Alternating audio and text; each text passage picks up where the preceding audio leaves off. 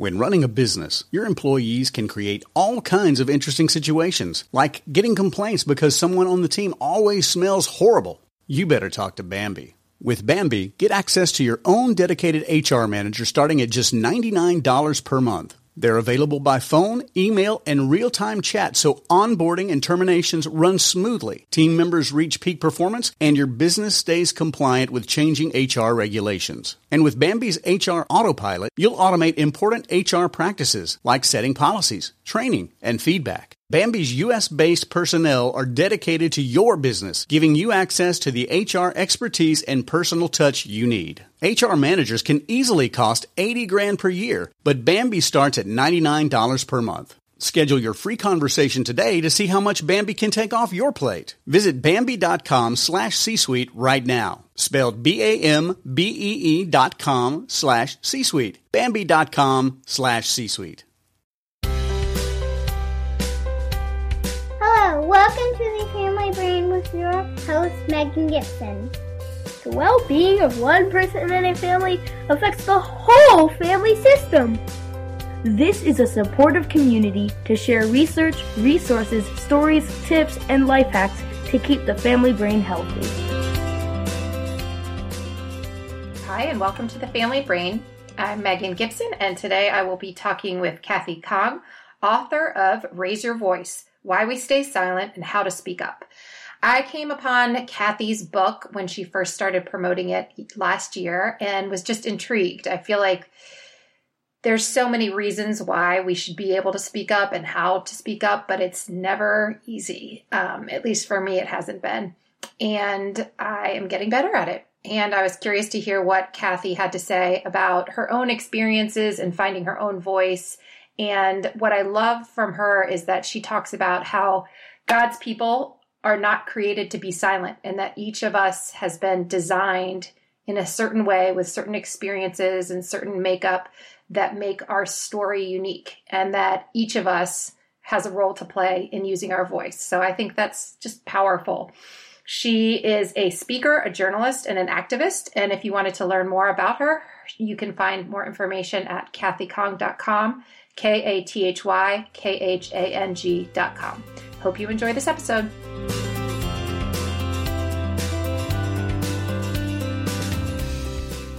All right, today I am talking with Kathy Khang, and I'm so excited to talk to you. I've just been listening to your book on Audible, which makes it even more exciting that I'm sort of just right in the middle of listening to your voice in my car. So that's been fun. I don't even know where to begin because your book, Raise Your Voice, just covers, in my mind, all the important things, and they like faith, race, inequality, speaking up. And I don't know, how do you begin when you start telling someone about your book? How do you describe it to others? Oh goodness, that's a great question. I tell people it is about the importance of understanding our God-given voice and how we steward that well in all areas of our life. People who interact and engage with me on social media may have a different idea of who I am. I hope they don't. I hope that, if people meet me after engaging with me online, they meet the same person. But I'm out there. I'm pretty outspoken. I write, I tweet, I post funny pictures, things like that. But I do it from a place of knowing that this is something that God has given all of us. And this is kind of my trying to work through how to steward that well in all of the roles, jobs, spheres that I have. Yes. I love that. I love how you talk about something might have been done before, but not by you. Somebody might have written something about race or about travel, whatever topic it is that you're interested in, but no one has ever done it with the resources and the characteristics that God has put in you. And so it's going to be different and unique and say something unique every single time. And to me, that's so exciting because I think sometimes people just kind of think, well, that's been done, but not by you. And it's just, I don't know, it kind of gives you a little energy to do something next. Yes. I think it's, especially nowadays because there's so much access to information, books, podcasts, blogs, all of that, that it can feel a little overwhelming, that there's just way too much information out there. But I also think because of that, we do forget that we are created differently. There are things that are common and, the same across humanity, but there's something beautiful about learning from one another because we come from different places and spaces and we occupy different roles in life. And so I do think that that's one of the things that kind of the flattening of social media, we forget that we're all very unique people. Yes. Well, what's been so interesting to me with having this podcast, part of why I wanted to start it was to give people access. I'm a social worker by training, and give people access to information that I felt like I had and contacts and things. But every single time I am learning something new from people. You sit down and you think you have this idea of I just spoke with someone who is a single mom, and I have an idea in my mind of what that's like. And you learn something new every single time. And I'm sure if I spoke to a different single mom, I would learn something else. And it's so exciting. It just makes you excited for that kind of connection. Absolutely. So I know in your book, you talk about how it was a challenge to find your voice and sort of growing up and having all these messages about what's okay and what's not okay as a woman, as a Korean woman, as a woman of faith. And I have to tell you, while I'm listening to this, I have all these, because I am listening to it because I'm in my car constantly. I have all these flashbacks of different moments in my life of, sitting somewhere and wondering, do I say something? I don't think I can. Right. I don't know if this is allowed. I grew up Catholic, and, the men are the only ones who are allowed to speak. That's the rule. I still remember that they came into our classrooms. I went to a Catholic school, and your book brought back this memory of them asking people to consider becoming a priest. And I was thinking, I think that might be something I'd like to do. And they were like, no, Megan, you can't. And I was like, what the heck is this? I just was and I was embarrassed. Like, well, then don't come in and ask if you're not going to let me do it. Exactly.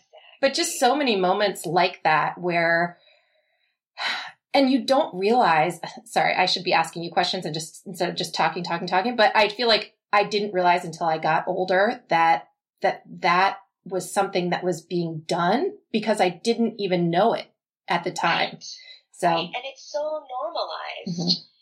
And we just take it, especially when it's happening while we're younger, we just take it in as, we're being taught. We are learning how to be grown-ups, and this is how you behave as a grown-up. Sometimes you don't say anything, and then at some point you're like, wait, do I ever say anything? Because I feel like so many of the messages, I think particularly as women, we get are that we shouldn't say anything. And I was actually just having this conversation last night with someone at the yoga studio. Mm-hmm. I do yoga too, by the way. If you come to Austin, you'll have to go with me. Oh, that would be wonderful. So we were talking about that, and she was saying the same thing. She hadn't really thought about how the book was going to be important to help her remind herself. So she's rather outspoken, but also has realized, I need to figure out ways to encourage the other women in my life to speak up, to have an opinion, to be comfortable with maybe ruffling a few feathers, because it's just so ingrained in our culture. Yes, no, it's so true. And even, I don't know how old you are. I'm in my 40s, and I feel like only now am I like, you know what, I don't really care, and I think there takes a maturity of just kind of that growth. And there are younger people who are able to do this phenomenally. But for me, it took a lot of time to sort of feel like that's something that I could be okay with. Right. I'm in my late 40s, and I am in awe of some of the younger leaders that I work with and have had connection to, and how sure they are of their own voices in a way that I certainly wasn't in my 20s and 30s. And I think there are generational aspects to this. I think there's something about the younger generation also growing up with social media and having to kind of figure out at an earlier age how they're going to communicate in different spheres and use different modes of communication.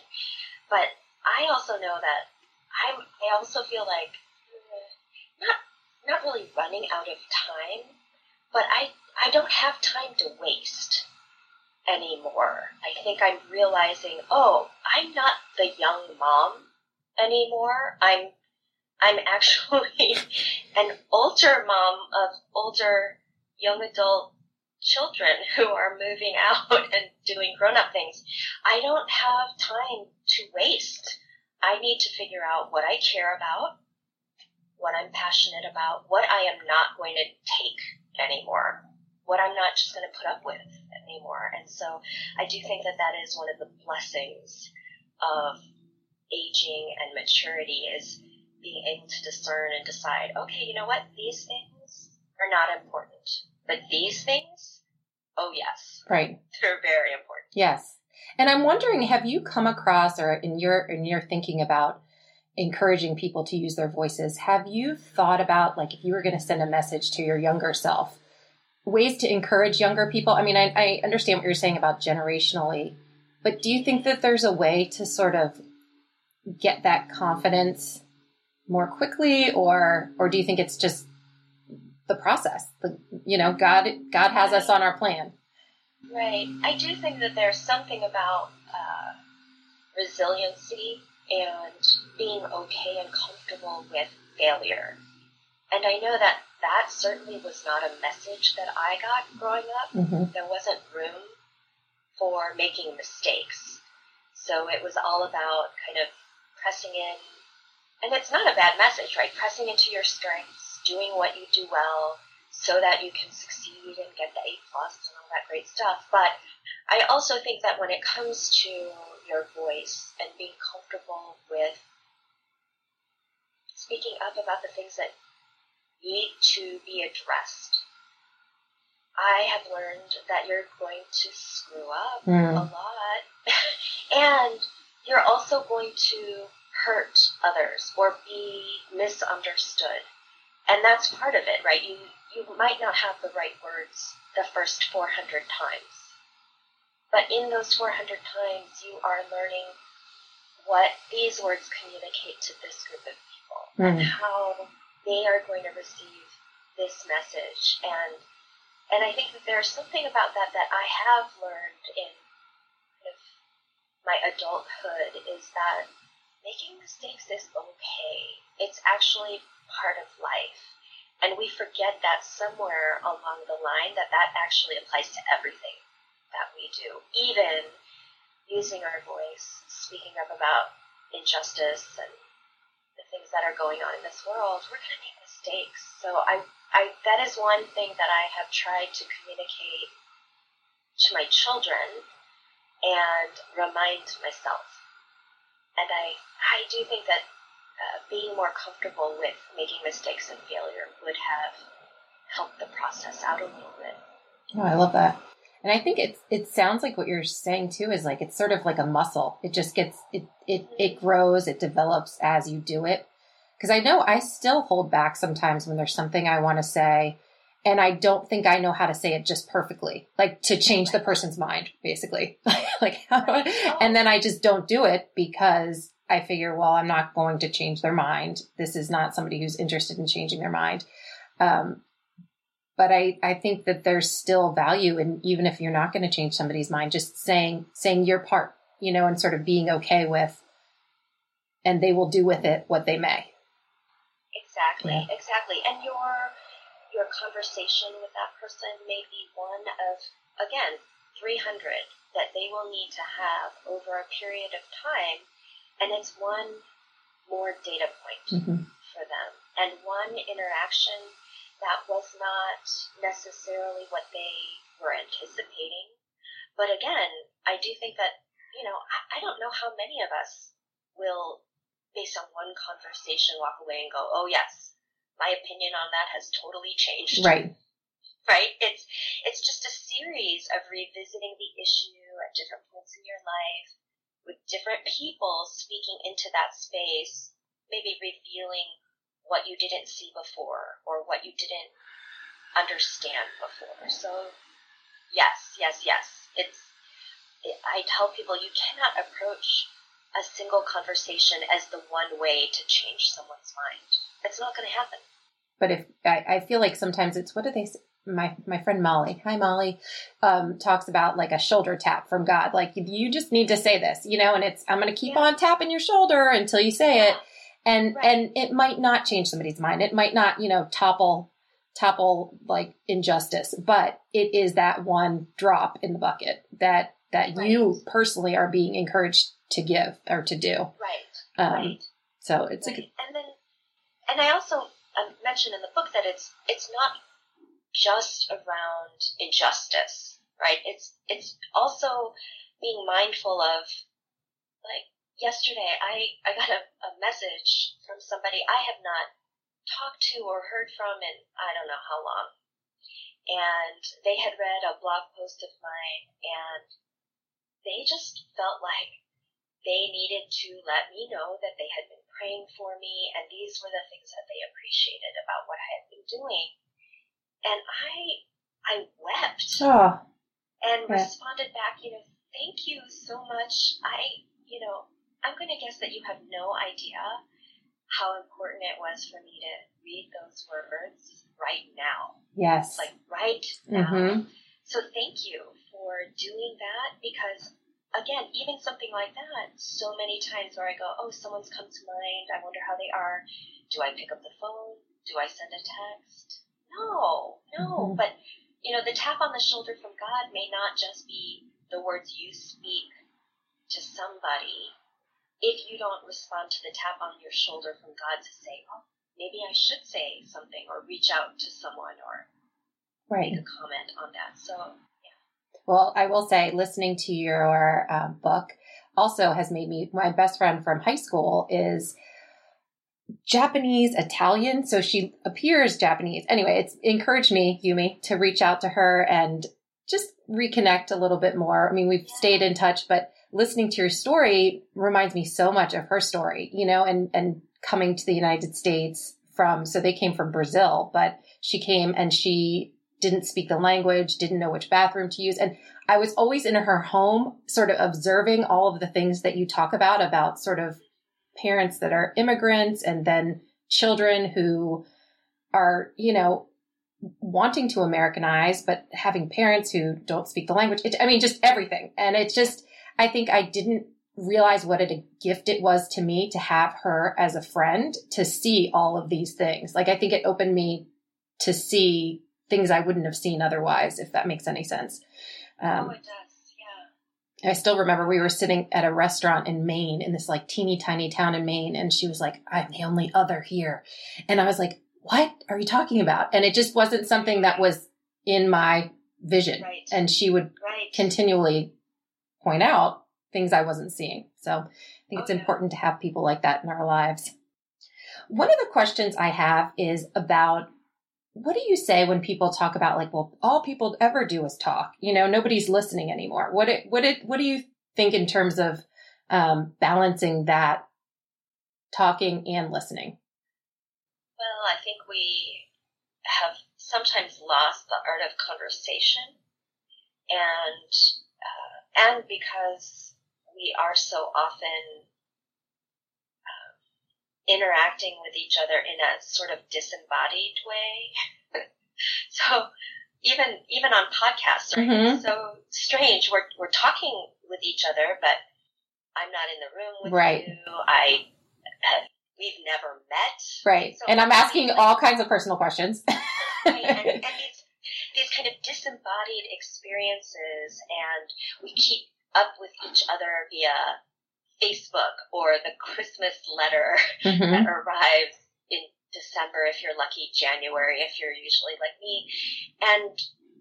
And so I do think that what we've lost in the ability to kind of reconnect and connect globally is that we don't have the back and forth, right? So we don't have the ability, and we've lost kind of muscle memory around the face-to-face conversations where you're trying to read someone's body language or their facial expressions in combination with the tone of voice, which all helps us with listening and helps us also form the words and the ways we are going to respond to that. So I do think that that's a valid concern, is that in today's day and age, it is a lot easier to talk at each other, in part because of the ways we are choosing to engage with one another. And so while I love podcasting, and I'm on a podcast team with 3 other men, it was so good to finally meet 2 of my other co-hosts in person, right? Like, we had already recorded several podcasts, but we had never met in person.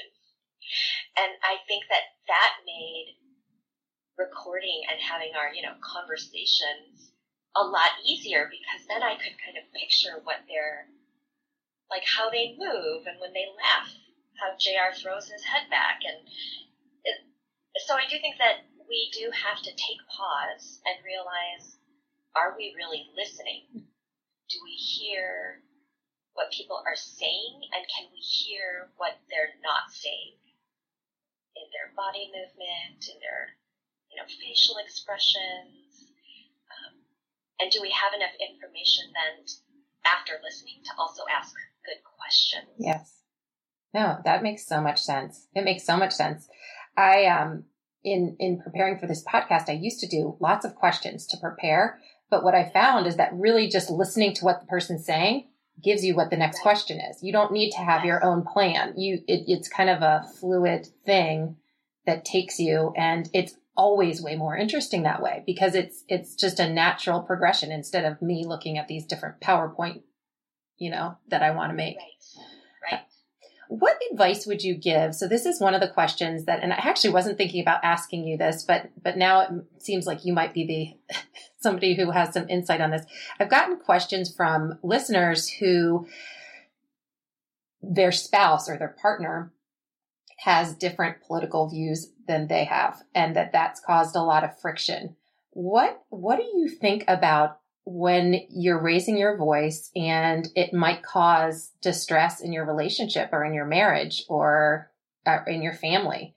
I mean, almost certainly it does, because you're within a family, you're not going to have everybody agree, but especially with a spouse.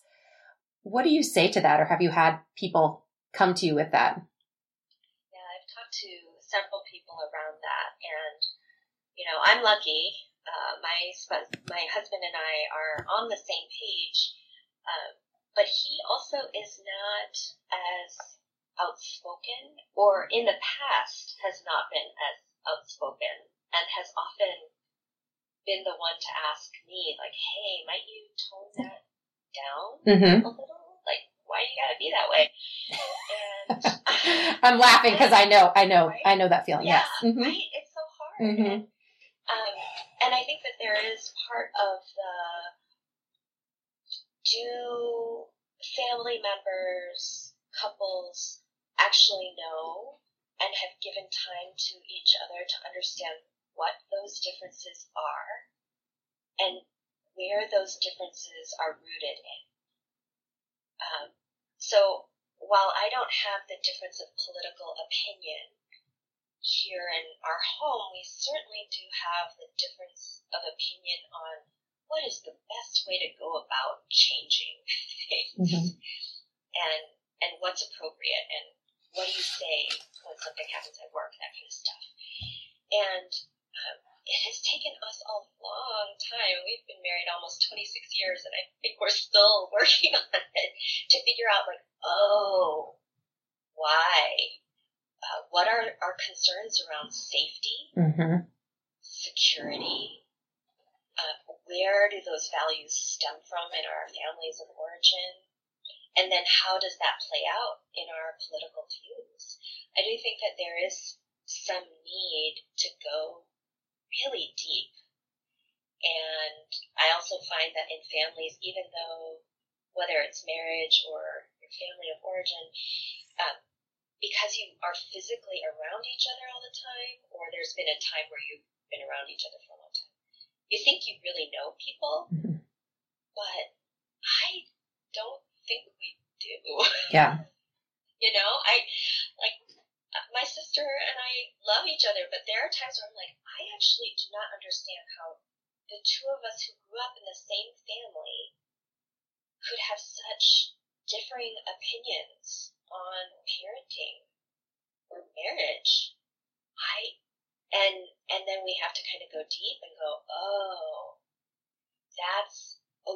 you are the baby of this family. So these are the messages you got that I never got, because all I got was, you're the responsible one. You're the older sister. You are the mother when I am not around, right? Right. Oh. So I do think that that's part of the tension. And there's always, in any relationship, having to decide, is this the moment? Is this the fight? Is this the battle? Right? It's a lot like parenting. Yeah. Like I just decided this morning I'm not even going to bother with teeth anymore. Like, if they have to get fake teeth, like, that's on them. I'll say it once and it's up to them, Like, sorry, I'm out. Well, and that's one that will never end here, because my husband is a dentist. Oh. So I'm like, okay, well, if you want to fight that one's on you. Right? You can argue with them about brushing their teeth, but I have other things that I am more... At least he's your point person for that. When they ask me if they floss, I'm like, is that a joke? Like, no.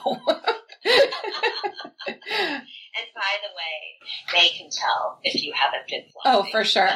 I'm not even going to lie. Yeah. Sorry, I don't mean to get off on a sidetrack, but. No. But I think it is part of deciding to pick and choose your battles. And I don't go into every family gathering all ready to make my point and argue every single person in the room. I have to decide, maybe I don't understand that person well enough, and I'm going to listen. Or, I'm going to put an end to this conversation right now. Yeah, and it's tricky. I mean, I was just talking to my son about this because there was a group of kids who were making inappropriate jokes. He wasn't, but he was there. And then how do you handle that? And then I was talking to my husband about what you say and what you don't say. And my husband was saying, well, you just say that's wrong. And I'm like, adults can't even do that. So how are we expecting this child to go up to a lunch table and say, that is wrong? Maybe he could say something like, hey, dude, like, we don't need another call from the principal. Like, come on, something sideways, and sort of what in that moment is acceptable. And sometimes what are we asking our kids to do that we cannot do? We're not doing it. So maybe that's step one, is to model that kind of behavior and then let them decide, Right. And, in the parenting world, we hear all the time, it takes a village, right? It takes a village. And I have been so grateful for the people around us who have taken that responsibility seriously and have, heard my kids in some place, right, laughing inappropriately about something, whether it's at their home or they are the chaperone somewhere, and stepping in and saying something. Whereas I feel like also, right, like you could be in the park or a shopping mall, and as adults we will hear kids, teenagers, other adults saying and doing things that are completely inappropriate. And more often than not, I will choose not to engage, right? Like, oh, I don't know them. It doesn't matter. My favorite these days is, you don't know if they're armed. Right? Yeah, I was just thinking that, yes. Yeah. Unfortunately. It's a very real thing. It's a real thought process to go through. But like you said, I do think that we do ask our children, or at least tell them, this is what we should do. I don't know how often as adults we are actually willing to do that in our workplaces, in our places of worship. I mean, over and over, I think the adult motto is like, oh, just let it go. Mm-hmm. You know, it has nothing to do with you. But, you know, as you had been reading or listening to my book, like for me, as a woman, as an immigrant, Korean American, like a lot of times it actually does have to do with me. Mm-hmm. Maybe not me as an individual, but it has to do with me. And again, that goes back to what we were talking about earlier. I'm looking at my 50s, not too long from now. Like I don't care if people don't like me. Mm-hmm. I don't care if my own children don't like me. Yeah. I don't care anymore. Right. I cared a lot in high school. Right. I cared less in college. I don't care Yes. anymore. I know. Isn't it the best feeling? I know. It's the best feeling. I did not anticipate this happening, you know, and right around 40 was when it started. So anytime somebody's telling me they're turning 40, I'm like, oh, it's good stuff. Like, you don't even care. It's great. Yeah.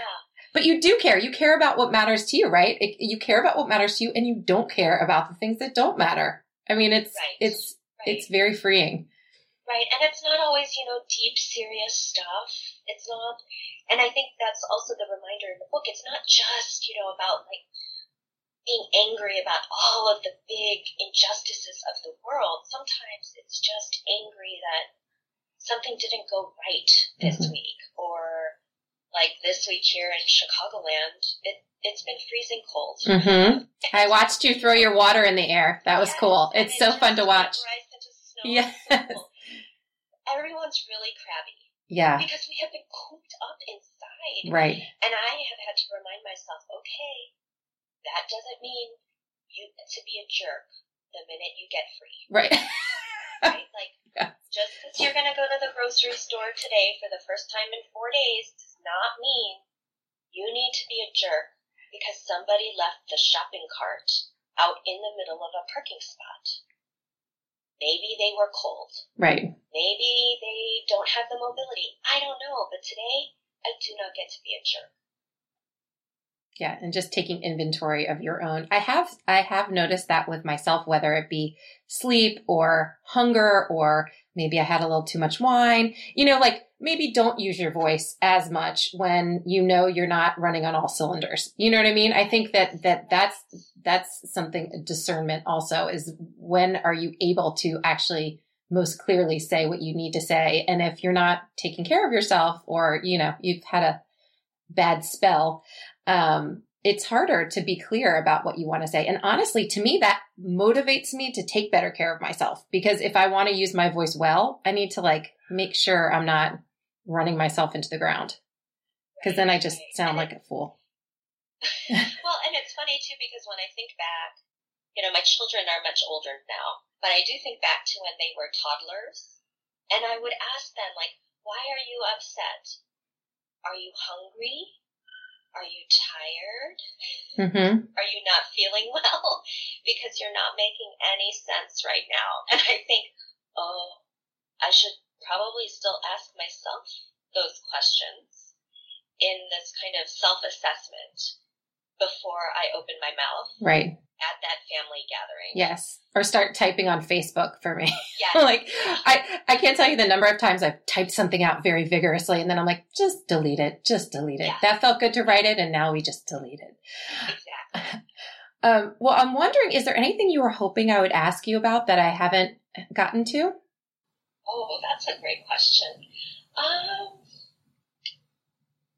not sure. I was enjoying listening to some of your past podcasts, and really enjoying, like, also knowing that you are working with youth and adults around mental health, and maybe talking a little bit around mental health and the aspect of owning your voice. Ooh, that's good. Yes.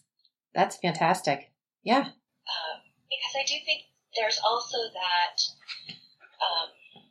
so my faith background as a Christian, we use the phrase a lot around dying to ourselves, which can actually be very self-destructive in unhealthy ways. And as somebody who's been diagnosed with depression, I'm on medication for that. I'm very open and honest with my children, my husband about, being on medication. The kids have known that I've been on medication for a number of years. When I'm in therapy and I have to go to an appointment, I'm very clear about I'm going to my therapist, not like mommy is going to take some time out for herself. Mm-hmm. Right. And I think that for me has also been really helpful, is that I find my mental health is in a better place, and I feel more whole when I have a sense of what is important to me and what are the things that I am going to consistently address and speak up about. That connected to that freedom is a bit of the losing the self-doubt that I think hangs pretty heavy when I'm in the thickest of my depression, is I'm very uncertain of who I am, what I should do, what I can even accomplish in a given day. I think it's helped me to be able to make some connections around how I have silenced myself and what has been for self-preservation and what in that self-preservation actually hasn't been healthy. Mm-hmm. And having to work that out. Yeah. And some of those habits or those things that are for self-preservation, they work until they don't work anymore, and then it's okay. That got me to this point and got me through whatever else was going on. But now that method is no longer serving me. And now what? Right. No, I think therapy can be a huge help in helping people find their voice. And when you're experiencing a mental illness, if you're experiencing depression or anxiety, or if you just don't feel like you know who you are or what you want, just sort of processing through and working through with somebody else can be huge and such a big help. No, I love what you're saying. And sometimes I think some of the mental illness is exacerbated by not using your voice, not saying what you need, not asking for help, not saying, hey, this person isn't treating me well, whatever the case may be. And that's where the messages are so dangerous sometimes about keeping things in and it just how they sort of boil and brew. No, I think that's a great point. I love that. Yeah. And, that there may have been history of asking for help and it's denied. Mm-hmm. And that had happened when you were younger. But you keep that method of keeping things to yourself, not realizing, you're older and you have more agency. You might have more access to not just different people, but different ways to get the help that you need.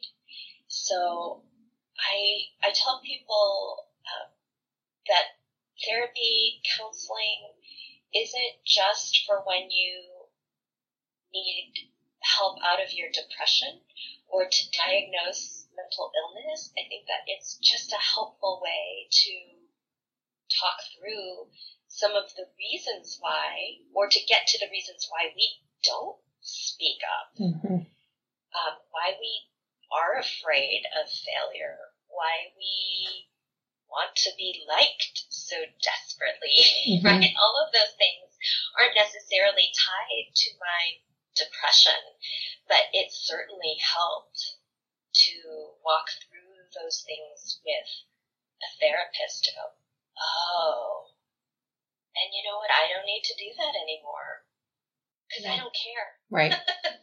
Right. Well, and it's funny because I, had provided therapy to people for years, but had never been on the other side, which was not good because that should be part of your training. But when I sat down with a therapist, I was like, I can see why it's intimidating because there is so much focus on you, but how liberating too, thank you for, taking the time to sort of unravel the things I'm saying and help me make sense of them. Because as of right now, they're just brewing around in my head and they're in a big knot, and they just sort of help you pull those strings apart and make a little bit more order in your brain. I feel like it's like a professional organizer for your brain, if that makes sense. Oh, yeah, that's a great analogy. Yeah, that's how I felt. I felt like, okay, she's helping me put things back where they kind of belong. So it's not just like clutter all over the floor. No, that is a great point. And that is primarily why I started this podcast, was just to help people get access to resources and help people not feel so alone in a lot of the things they struggle with. That, the Me Too movement, I think with women identifying with other women who've been harassed or assaulted. And I think there's so much to that of Me Too, whatever it is, depression, isolation, like feeling cooped up in the polar vortex, like Me Too, we're in this together and you're not isolated. You're not alone. But if you don't use your voice to then make that connection, it's very easy to trick yourself into thinking I'm the only one. Like what happened to me? Something I'm wrong, Yeah. So. Well, thank you so much. You are awesome. And I really hope I do get to meet you in person one day. The last question I ask people is around their self-care and what they do to help take care of themselves while they're, spreading all their good work and helping other people. So I'm curious what you do for your self-care. So we mentioned yoga earlier, and I have been practicing yoga for probably a decade now. And just about a year ago, I finished teacher training. So I became a yoga teacher as well. And so both the practicing and the teaching is part of my self-care. I realize that yoga can get very expensive if you're practicing at a studio and, feel like you need to buy the fancy mat and the fancy clothes. But one of the things that I've enjoyed most is to be able to take my yoga practice and bring it kind of at home. There's a lot that I do in terms of watching my breath and noticing if my breathing gets shallow, and taking the time to take a few deep breaths every day throughout the day. That's one of the things that I do. The other thing that I do on a regular basis is sit in front of a sunny window. It's like 4 degrees outside. I know. Sorry. But my living room is also my home office, and one of the beautiful things about that is I get the morning sun, and I will sit in front of the window, and people walking by with their dogs look in, and they're a little startled to actually see a human in another house. It's they're like, oh, there are people there. Yes. But I do that because the vitamin D is important for my body. And just the recognition that it's another day is one of the things that I do. And then I know there's a lot of talk around self-care and how it becomes, it's very money-driven, or can sound money-driven, right? Like, oh, you go to a spa, you have a massage, right? Do all that kind of stuff. And I do those things when I can make that happen. But it's breathing. It's making sure I get some sun. If it is not dangerously cold like it was the last 2 days, I try to get a little bit of time outside, even in the winter, just to get some fresh air. And these days, I've really been working hard on my sleep.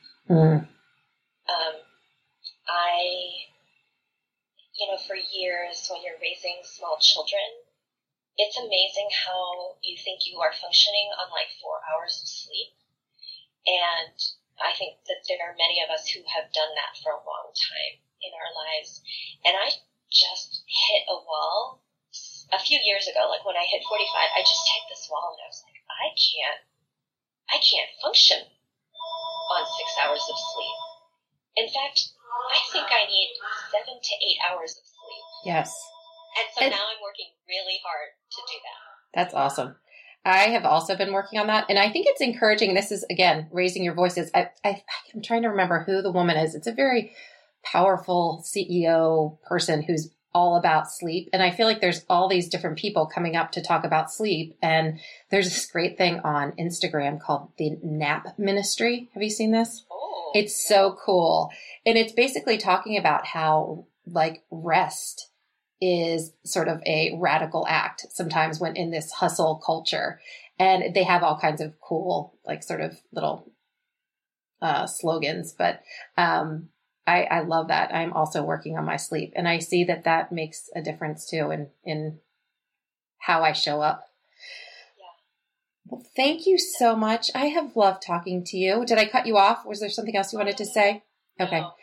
And I hope I do get to meet you in person sometime. Do you have any book tour stops coming up?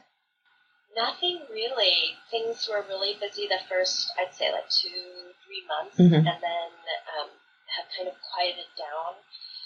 So I'm hoping. I've only been to Austin once for some work conference, which meant I didn't really see the city. I just saw the convention center. Did you speak at IF?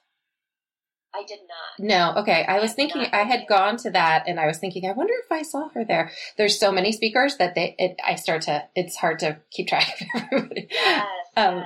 Well, if you're back in Austin, I would love to connect because I think we would have lots to talk about.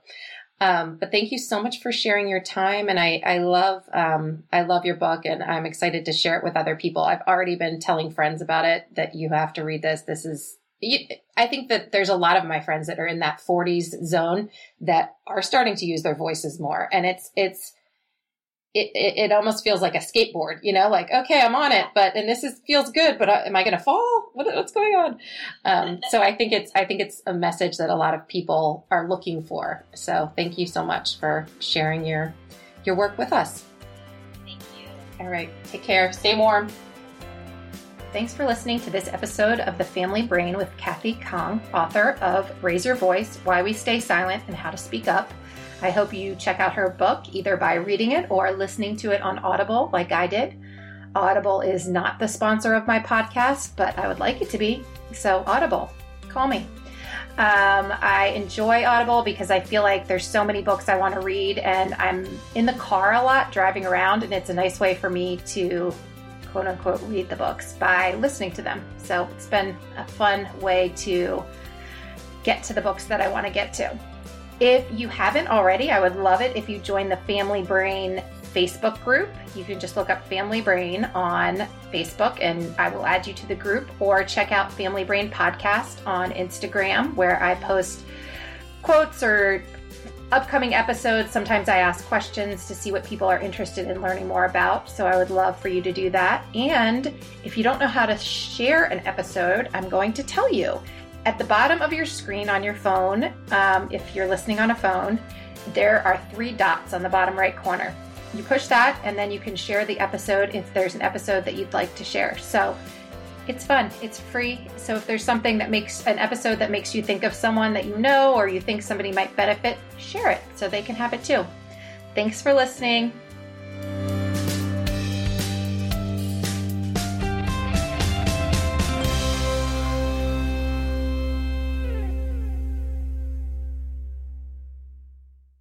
This podcast is a part of the C-Suite Radio Network. For more top business podcasts, visit c-suiteradio.com.